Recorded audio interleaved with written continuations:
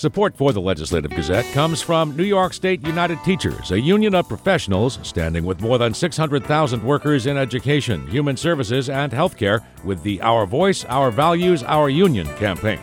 And United University Professions, representing 37,000 academic and professional employees at SUNY campuses and teaching hospitals across New York State. Frederick E. Cole, President. UUPinfo.org.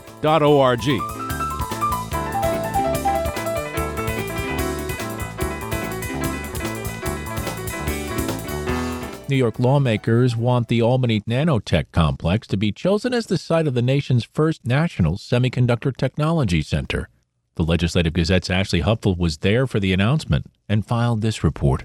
At the SUNY Polytechnic Institute's Colleges of Nanoscale Science and Engineering Monday, Senate Majority Leader Chuck Schumer sought to present the Albany complex as a nation-leading facility ideal for the hub created by his bill, the U.S. Innovation and Competition Act. We've long had a history of manufacturing and innovation in upstate New York and here in the Capital Region.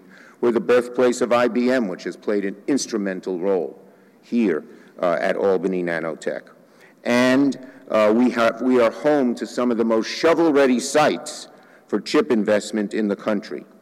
When I wrote the USICA, the United States Innovation and Competition Act, I included funding for the creation of the first national semiconductor technology center in the country.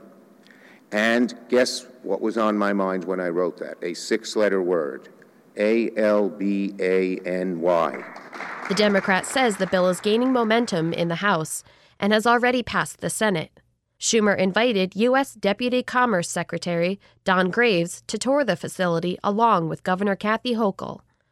Schumer says Albany NanoTech has the most advanced machinery that makes semiconductor chips and is key to the United States staying ahead of other countries like the Netherlands and China. They're making these chips smaller and smaller. I was told on a little chip about the size of your thumbnail there can be 50 billion transistors. Is that incredible? But when you take the tour, they have the machines and the technology to do just that. And that makes our companies more efficient, and it allows products to eventually come to people, to even average consumers that are cheaper and more effective. So what it means here is we have to invest in new technology. If we want to stay number one in semiconductor research, in these cutting-edge chips, we have to invest. We have to invest in manufacturing. Hochul agrees that Albany is in a unique position as shovel-ready for new manufacturing plants. We need to train the workers, but not just to be the technologists. We need welders. We need people in construction because they're going to be building where you see parking lots right now. Under our joint vision, you're going to see new buildings going up. And we want to do it as quickly as we can because shovel-ready is the operative word. You will draw people who don't have to worry about are they going to get the site review and the transportation plans and the EIS. Give them a site that's ready for them to leap into. After taking the tour, Graves said the country must invest in advanced manufacturing to avoid serious economic repercussions. 30 years ago, as the governor mentioned, we owned basically 40% of the production of semiconductors. But we're nowhere close to where we need to be today. 12% of global production and somewhere close to 0% of the advanced chips, the most advanced chips. That isn't going to cut it in the 21st century. It doesn't just create problems when you're thinking about purchasing a smartphone or an appliance. The ripple effects have affected every part of our economy. The shortage is expected to cost the auto industry $210 billion in revenue, with almost 8 million units of production forecast to be lost for 2021. While Hochul attempts to push the Albany NanoTech facility into the national spotlight, she included in her State of the State address a proposal that would establish Buffalo and Stony Brook as the State University of New York's flagship campuses. She has faced pushback from Capital Region state lawmakers for excluding SUNY Binghamton and the University at Albany, which she wants to reunite with the nanotech facility. Hochul was asked about the designation on Monday. I'm excited about this, and we're going to have a new SUNY chancellor, We're going to unleash the full potential of SUNY, and that'll be one of our strengths when we're trying to market our state to bring people here. So they shouldn't worry about our plans, but they're going to be very bold and very ambitious. For the Legislative Gazette, I'm Ashley Hupful.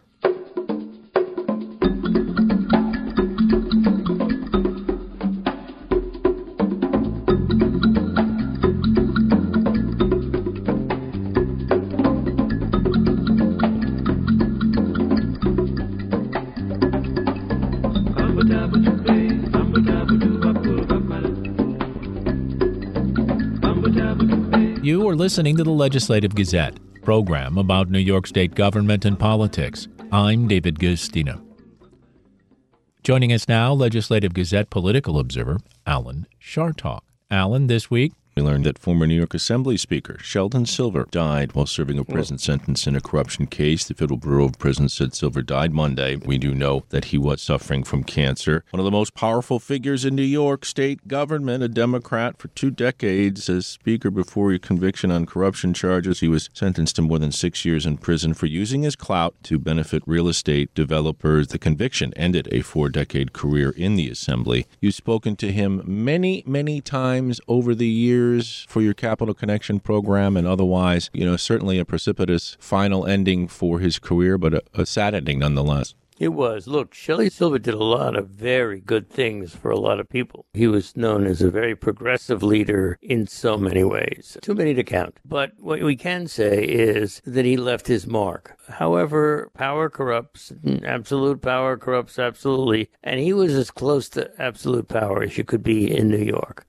I don't know. I can't get inside somebody's mind who would risk all for all the good that he had done to ask a guy to send him people for his insurance business. It is beyond me. You just say to yourself, what in the world would be on his mind that he would risk all the good? And he goes to prison. And of course, every time there was an effort to get him out of prison because of his health, because of anything else, there would be people who would yell, my kid would be in jail for this. So they put him in jail and they kept bringing him back and he died there. And he had said, I think pathetically, I don't want to die in jail. I get it. Let me say, this is a terrible story, and there are a lot of people who love Shelley Silver, and they're coming out and they're speaking about it right now. Nevertheless, you can't break the law in order to feather your own nest, and that is what he was convicted of doing, and that is so, so sad. I have to say, and you know this, David, I spoke to him so many times when Mario wouldn't show up for the program for one reason or another. He was mad at me or something else. Shelley would come on those times, and Mario would come back. So I can only say it's a sad thing. And it is a lesson not only in New York politics, but in Massachusetts politics. We see it way too often. Why? I don't know. So, Alan, one of the things about Speaker Silver in his time was the 3 men in the room, that power group that negotiated the budget and made decisions and leveled punishments, for example, for people like when the speaker faced a potential coup from legislator Bragman of Syracuse. But they also had a formidable foe in New York State Senate leader Joe Bruno. So you had Republicans, unlike now, with some real power in the state, and the speaker was right in the mix. Well, the speaker was not only right in the mix, he was on the mix. Basically, he was running so much of it. When we talk about this business of there are no more 3 men in a room because there are women in the mix, doesn't mean that there aren't 3 people in the room, if you're following me. In other words, you may have somebody of a different sex, but they are tremendously powerful. And that is what this whole conundrum has been all about right along. 3 people making decisions. Now, we are told that Speaker Hastie, for example, really does give deference to his conference in a way that Silver, for example, didn't, who is much more of a dictator. They always say the same thing, and as you know, I've interviewed many of them over the years, and they always say, oh, yeah, I go into the conference and they tell me what to do. Well, when you're negotiating 3 men in a room, 2 women in a room, 1 man in a room, you don't say, okay, excuse me, I have to go back to my conference now and ask them. They'll say, oh, of course, we know what they want. But in the end, these are very powerful people. Yeah, and it includes right now with the issue of bail reform, with the Assembly Speaker, Carl Hastie, who you just mentioned, saying bail reform has been used as a scapegoat for a rise in crime, and the data has no context. You've got the governor of New York, Kathy Hochul, another Democrat, of course, who is signaling she wants to take a look at bail reform. The Republicans have been hammering the Democrats over giving the judge a right to determine dangerousness of an individual that comes into the court. And you have Manhattan District Attorney now, Alvin Bragg, who has been talking about being soft on nonviolent crime with this spate of shootings. And this week, 2 officers killed in a shooting, is now taking a tougher stance on guns. David, this is so clear to me. People want to be protected. They want their safety. It comes first. So they tried bail reform. Theoretically, it's absolutely correct. If somebody has a lot of money, they can bail their way out of Rikers or wherever they are, or never even get there. If somebody doesn't have any money, bail doesn't work for them because they don't have any money. The theory being that if you're a poor person, you should pay much less in bail than if you're a wealthy person. Bail just means you're supposed to show up when you're supposed to show up. So the Democrats go for bail reform. They figure our constituency wants us to do this. They get murdered in places like Long Island and Westchester. These are places where people want safety. So the Democrats have to take a long, hard look at that. If they don't, they're going to be doomed to the same kind of semi-wipeouts that they had in the last election. It is not a question of what is right. It is right. No question that anybody who is arrested should be allowed out on bail based on how much money they have or they're going to be getting. That is not the way that it works right now. However, when somebody gets out on bail and commits a crime, you can be sure that's going to be the headline in the newspaper the next day. And I think that's what's going on now. Legislative Gazette political observer Alan Chartoff.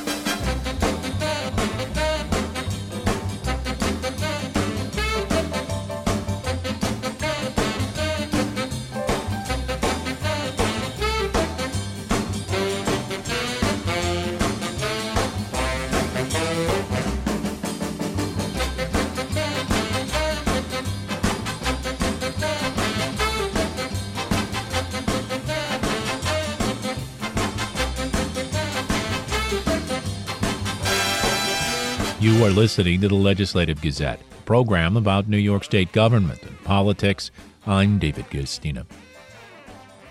On the Legislative Gazette with us this week is Ken Lovett, longtime reporter. Let's see, the Ottawa News Service, we've got the New York Post, we've got the Daily News, well known in the political circles of Albany and New York State government and politics, and of course covered Sheldon Silver, former speaker, who died this week. The Democrats sentenced to more than 6 years in prison for using his clout in state government to benefit real estate developers, the conviction ending a 4-decade career in the Assembly. Certainly a Democrat, certainly one of the 3 men in the room who was ultimately, and I can remember from my time way back then, Ken, on an equal playing field in many ways with the Senate leader, Joe Bruno, and whoever the governor was at the time. Oh, absolutely. Sheldon Silver was one of the most powerful men in New York and the most powerful Democrat in New York. You know, his passing is really the end, and really when he left the Assembly, in handcuffs, figuratively, his passing is the end of a real era of the autocratic type leadership of a legislative leader. This is a guy who ruled with an iron fist, who controlled the chamber top down, who punished those who tried to oppose him, and who rewarded those who were with him.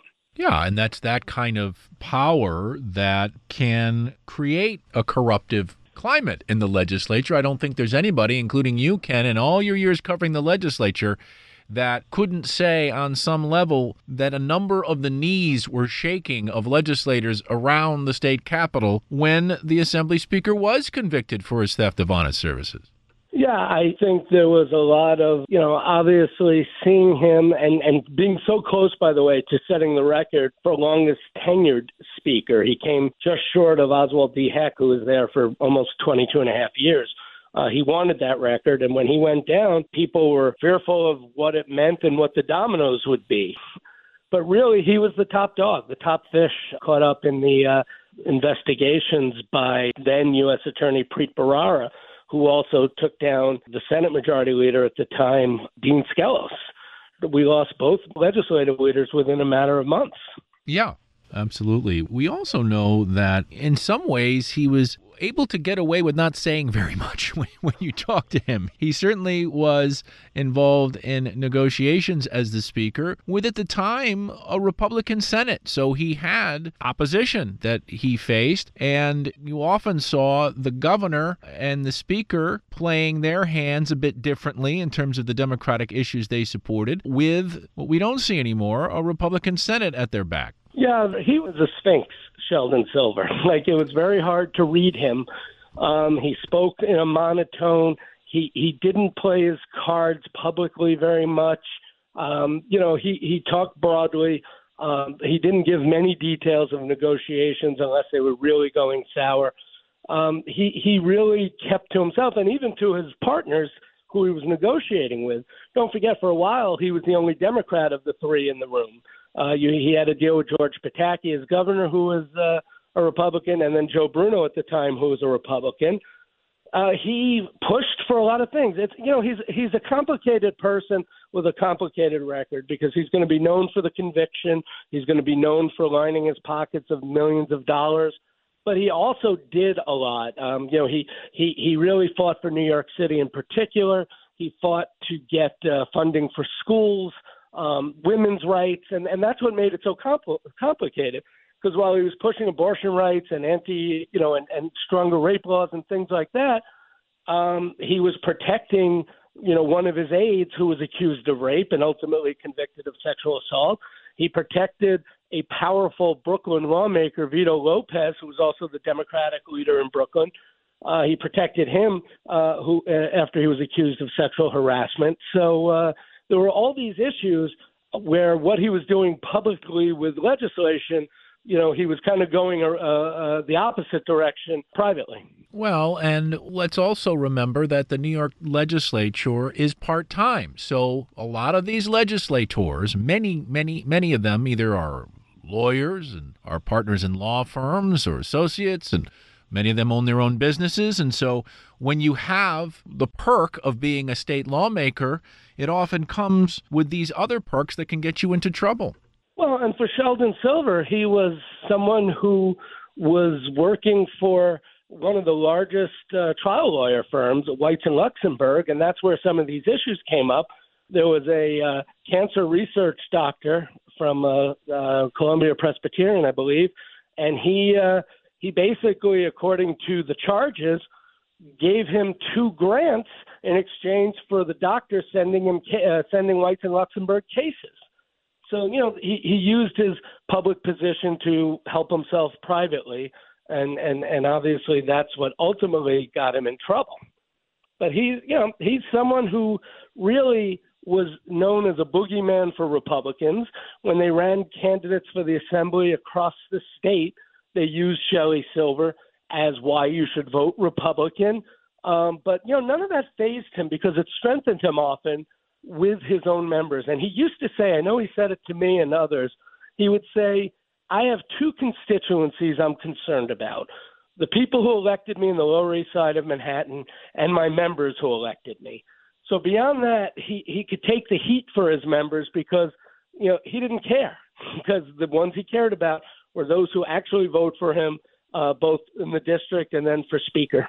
So you got any insight for us, Ken Lovett, on your years covering Sheldon Silver? He, like so many, get caught up in the system, the New York State government system, which leads to these acts of corruption. We've seen it with the former governor, Cuomo and his aides. We've seen it on so many legislators from around the state. The issue, of course, is what is the mechanism that creates this opportunity for corruption? And when so many have been getting caught, why does it continue? That's the question everybody asks, right? I mean, we've seen so many lawmakers arrested over the years. Shelley Silver was very smart. No one would ever accuse him of not being. Maybe he thought he was straddling a line, as some of his supporters said, that he thought it was legal, if not, even if it was questionable. But he certainly, crossed the line. and really took down what would have been a meaningful career in New York State. But again, a complicated guy. What the public saw was someone who was dry, who was monotone, who didn't give a lot, but he did have a sense of humor. He did, he loved the New York Rangers. He had season tickets to them. You had to be very on your game when interviewing him. I learned that first off. First time I interviewed him, I was with Ottawa News Service. It was 1995 for during the budget session, and it was late. The budget was late. And I asked him, despite the vitriol that was going on, I said, I have a theory that there's actually a lot more progress than you guys are letting on. Could we have a budget this weekend? And he said, yes, we could have a budget. Needless to say, we could have a budget this weekend. Needless to say, the budget delay went on another 2.5 months, and I learned the question I asked was, could we have a budget? And he answered it, yes, we could.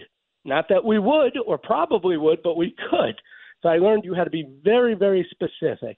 He also had an ego. When he was challenged, Michael Bragman from Syracuse tried to unseat him with a coup. He telegraphed it, and Silver was able to squash it, and Bragman and his supporters paid the price. But he then promised that the rank and file would have more of a say.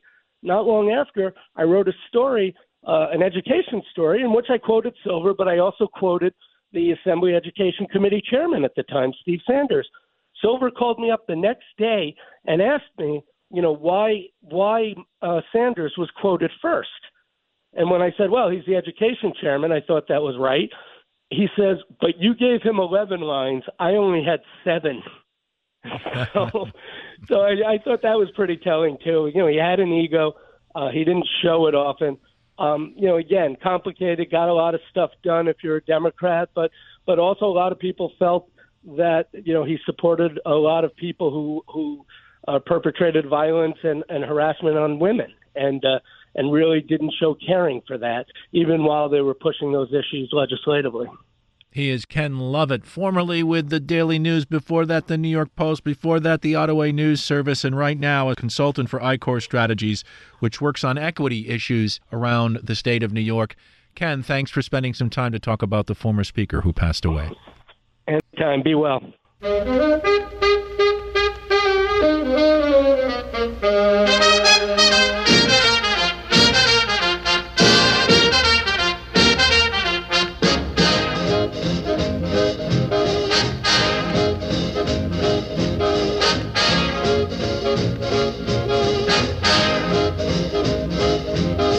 You are listening to the Legislative Gazette, program about New York State government and politics.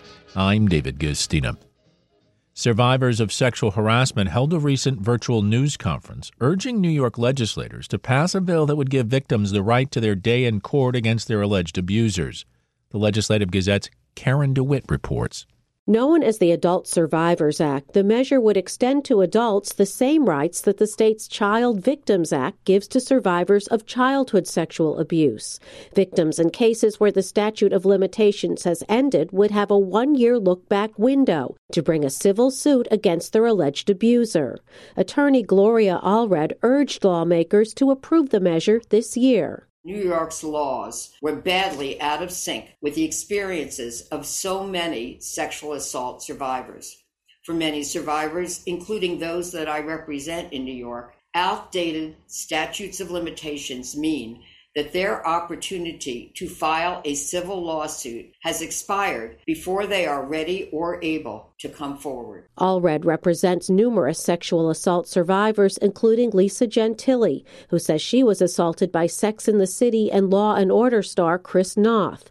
Gentili says Noth forcibly kissed and groped her in her New York apartment in 1998, then warned her to keep quiet. She says it's taken her decades to overcome her fears of calling out a powerful celebrity. I do regret not seeking justice against Chris Noth immediately after he assaulted me and threatened me 20 years ago.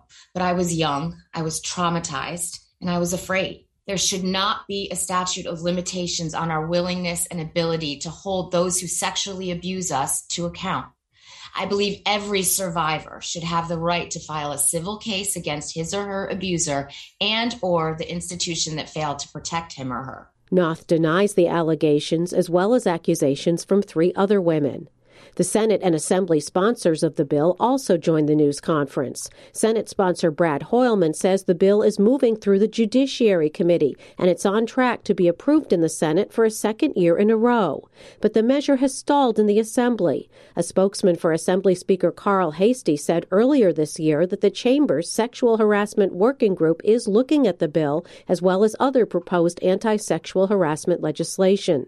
Assembly sponsor Linda Rosenthal says she is lobbying her colleagues, and the measure now has 50 sponsors. We are discussing it, and hopefully soon we'll have some good news. But in the meantime, we are building our support in the Assembly. New York Governor Kathy Hochul has not actively pushed for the measure. Hochul replaced former Governor Andrew Cuomo, who resigned in August over a sexual harassment scandal. Hochul has called out sexual harassment and other inappropriate behavior in state government. Meanwhile, Cuomo's lawyer continued to attack the credibility of 3 of the former governor's accusers, saying there were inconsistencies in some of their stories. Rita Glavin says Attorney General Tish James' report that Cuomo sexually harassed 11 women did not follow up on those discrepancies. The Attorney General's investigation was shoddy. It was one-sided, and there was a predetermined outcome. Glavin says Cuomo is looking at legal options. Cuomo denies that he sexually harassed anyone. The women have said they stand by their accounts. The Attorney General has said previously that her report, conducted by a former acting United States attorney and an employment lawyer, speaks for itself. In Albany, I'm Karen DeWitt.